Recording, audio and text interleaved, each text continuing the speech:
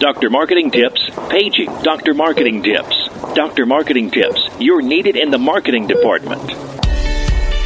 Dr. Marketing Tips, your prescription to the answers you seek for growing your medical practice. Hey everyone, Corey here with you for Dr. Marketing Tips, and today on this audio blog we've got a question from our Dr. Marketing Tips Plus subscriber mailbox. So this week a Plus subscriber emailed us and asked, are events really worth it? I put in hours to get ready and I don't know if they really make a difference or if my time is really well spent.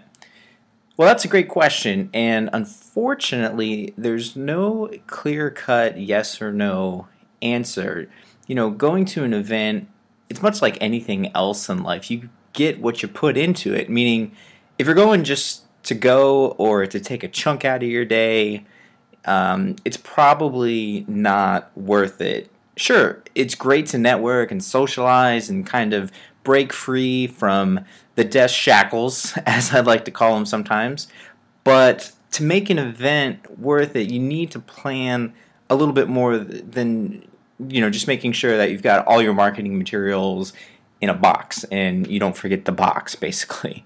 Now, I'm not sure how our Plus subscriber plans for events, and I'm not saying that they do a bad job, but maybe they do this already, maybe they don't. But what I wanted to do is offer just a couple of tips that we use when helping medical practices plan for an upcoming event. So with that said, the first tip is to know who will be there and have a goal. Whether it's a group of office managers or an industry networking event or even a health fair, you should know the audience and have a goal that you want to accomplish while you're there. So if it's a networking event, seek out 2 or 3 folks that you really want to connect with and make that connection happen. And I find, and Jen will agree with me here, that one of the best ways to make that happen is to put yourself in kind of an uncomfortable position. If you're going to these events a lot, you'll see the same 20, 30 people all the time. You probably have a set group of them that you like to talk to and that you know and interact with. So make yourself a little uncomfortable. Sit at a table with some new folks. Smile, make some new connections, and reach out to really 2 or 3 people and get to know them, ask them a lot of questions, and find out what you can do for them is essentially what you want to take away from interacting with them, because they'll remember you for asking them so many questions and basically letting them talk. Everybody likes to talk. Everybody likes to hear themselves talk. And by sitting at a new table, you'll meet a couple of new faces. You'll get yourself out there a little bit, out of your comfort zone. And you never know who you're going to meet and what it might be worth. So when you're at those events, target a couple of people. And the reason that we say only target a few is just simply because if you go to that event and you meet 12 new people, well, how many did you really get to know, and how many are you really going to remember? So keep the number small and make it worthwhile. If it's an educational event, don't just sit there and nod along and take your papers home. Take some notes, ask some questions, engage the speaker when it's over, walk up to them, say, great job, ask your question then if you don't want to do it in front of the entire group.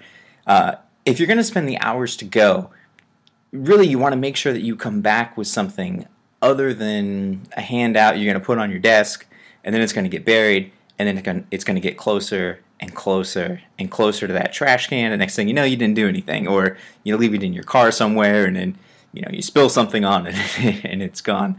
So we suggest bringing a pen and paper or using an app like Evernote on your phone or tablet to take notes when you're at one of these events.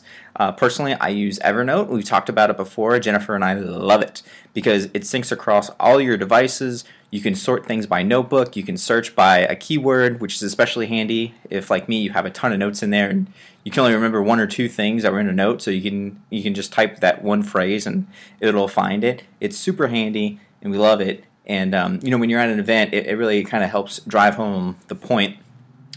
And so if you're at a health fair, let's talk about that real quick. Find out how many attendees are going to be there, And make sure that if you've got a booth or a table or what have you, that you stand up the whole time. I know that might hurt your feet, but trust me, it's worth it. And also, be sure to engage people when they walk by. Smile, say hi, look at them, because, believe it or not, if you engage them when they're walking by, they'll come over 80% of the time. They'll say hello, they'll, pick up a brochure or what have you. Whereas if you're just sitting there or you're chatting with, the person next to you at your booth or the booth across the aisleway or the walkway, what have you, that person might just take a passing look and kind of continue walking. And going along that same line, once you're actually engaging with them, if they're really interested in your practice or scheduling an appointment at the health fair, get their contact info, pass it along to the right folks, and make sure that you follow up with them in a timely manner to make it worth it. All right, next tip. Always have your best material to give away. You want to put your best foot forward for these folks, no matter what event you're at. So if you're at an event where you've got a booth or a table, you're at a community event or something like that, make sure that your tablecloth is ironed, the logo is even, you've got your prettiest, nicest, newest brochures out, you've got your name tag on, preferably with your practice name on it, and when you're in doubt, put out a bowl of candy, because people love candy. That'll get people to stop by. It's important to remember that this is the first time that these folks might be seeing or learning about your practice, so you want to be memorable and you want them to take away something from that meeting with you. And the last tip that I wanted to talk about today is that when it's over, whatever the event is, you should always have a follow-up plan. Did you learn something? Well, then schedule time to implement it in the next week or two before you forget about it. Did you meet someone? Follow up with a phone call or an email and say, hey, it was nice to meet you. Take whatever happened at the event and apply it as soon as you can while that information is still fresh or the face is still clear and your actions are still relevant. And, that'll really kind of drive home why you should go to events. Because if you go to an event and you can't do that and you don't remember anything or you forget about it in a day or two, I would say that event is probably not worth going to. But if you have an actionable item at the end of it, well then it makes sense for you to spend 4 or 5 hours to go to that event, basically. So we're just about out of time for this week's audio blog. So wanted to know, did you guys like this question and answer format? Would you like to submit a question for a future audio blog just like this? Well, you can email me directly at Corey@drmarketingtips.com. That's Corey at drmarketingtips.com. We'll also put that in the audio blog notes for you. Email me with your question. We'll pick a few to answer in the coming weeks, and we'll do this kind of Q&A format again. So if you do submit a question, don't worry. We're not going to use your name or your practice name unless you want us to. If you don't worry about it. We won't use it, but we will take your question and answer it in this format. So, as always, thanks for listening, and be sure to follow us on Twitter at Dr. Marketing Tips or online at drmarketingtips.com. We'll talk to you next time.